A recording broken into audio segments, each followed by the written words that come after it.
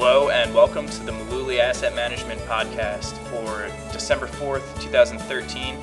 This is Brendan, and today Tom and I are going to talk about getting money out of your old retirement plan. We have talked about what you can do with your retirement plan when you leave a job before. We wanted to get more in depth on a certain topic today, so that's what this podcast is for. Yeah, and really, this was prompted by a couple of cases that we're working on right now that are still pending and are taking now months to get resolved, only because people are being really silly about completing paperwork and helping their client. Yeah. It's a shame, but we'll go through a couple of them. But why don't we talk about the easy ones first? Yeah. So if you work at a larger company that probably uses some kind of online discount brokerage firm, you're going to have a pretty easy experience getting the money out of the account. Yeah, I'll give you a perfect example. If you know someone who works for AT&T, when they separate from service or they retire, the AT&T retirement plan is with Fidelity. Right. The great thing about that is that they've got a dedicated service team. They've got an 800 number. You can call them 24/7 and pick up the phone, identify who you are, tell them where you want to roll the money over to, and everything is done over the phone, no forms. Good stuff. It couldn't be any easier. And we've seen distributions done this way where people are getting a check delivered to their home, made out to their new IRA custodian, getting checks overnighted, getting them next day. Perfect. That's really how it should be. And I think eventually everything's moving towards that, but not everybody has gotten to that level yet. No. And that's where we see these problems. Yeah, that's exactly where these things are cropping up. Right. So these are smaller companies, or even, there probably are larger companies that aren't using an online or discount broker yet. Right. So if you happen to work for a large company, or even a small local company, that doesn't have some kind of automated process, the actual process of getting your money out of your own money. I want to stress that again. It's Yep. your money out of a retirement plan can be complicated, it can be difficult, and it can be really frustrating. So why though? Okay. Why does it have to be so difficult? It really doesn't have to, but a lot of times when you're dealing with especially small plans, say you worked for a company and there's 5 or 10 or 15 employees.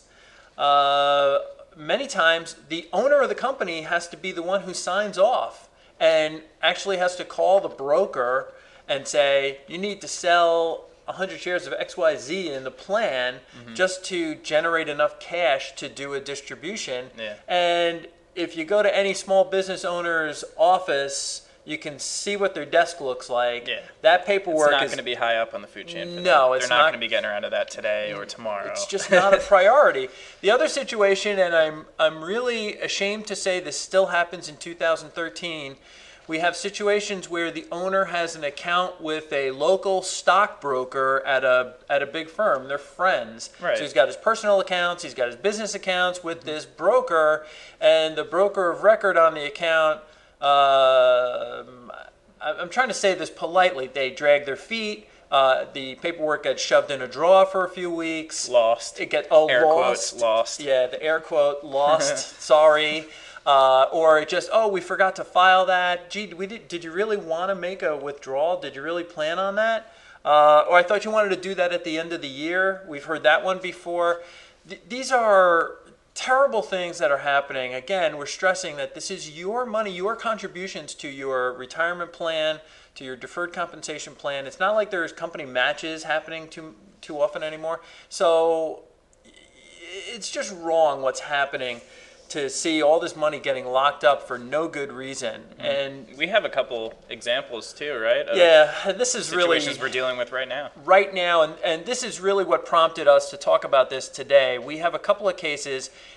I'll just share a few with you. We have 2 clients who are trying to get money that they had from a former retirement plan. It's now invested in an annuity inside of a retirement account, which is wrong to begin with. We've talked about that. We have. So we have contacted the broker of record and we have contacted the insurance company as well as our own broker to try and get this transfer expedited. Every single time that we've contacted the broker of record or the insurance company that's managing this, we get a different response. Oh, we're waiting for paperwork from the client. Well, we're waiting for the broker of record to send back some papers. Oh, the account has to be liquidated. We have gotten a different answer every single time. We've got another situation where a client who was a school teacher retired. We started working on this process back in June. Yeah. We're recording this in December. We have contacted them several times. We've heard, oh, just submit a transfer form. Oh, no, you have to call someone. You have to get signatures on this, that, or the other thing. It's been a nightmare because every time we try and get their own money out of this plan, we're getting rebuffed saying we need to do more. We need to do something straight different. Answer. And I don't want to sound self-serving when I say this, but if you are trying to do this on your own, you're really going to need patience and persistence. Right. I think that's really the main thing. If you don't have an advisor who is a pit bull when it comes to this sort of thing and being on top of this, you're really going to have issues. It's going to be a long time to get your money out of these plans. And it is kind of antagonistic, but sometimes the best thing that we've found is to have a conference call including the client, us here, and then the broker or administrator from the old plan, and that tends to get things done. You hate to go in there and prod people and make them feel uncomfortable, but sometimes that's how we get this done for clients. Yeah, and sometimes that really is the best solution. Yeah. So please exercise some patience and persistence when you're doing this. We also want to mention, as we do in each podcast, that when we talk about different securities, you need to know that none of the securities that we mention in our presentations represent a past specific recommendation of Mullooly Asset Management. And this presentation is not a recommendation to buy or sell any of the securities mentioned here, especially annuities. But more importantly, if you're relying on a podcast for investment advice, we think you might be making a huge mistake. And so we strongly urge our listeners to consult with an investment advisor before they're making any decisions to buy or sell any kind of investment. Now, if you don't have an advisor, there's no obligation. We'd be happy to answer whatever questions you may have. Just pick up the phone and call us. Here in New Jersey, our phone number is 732-223-9000, or of course you can find us on the web at mullooly.net. Okay, that's all we have for this week. Hopefully that shed some light on getting money out of your old retirement account if you're trying to do that, or if you're just interested. And we'll be back next week with a new topic.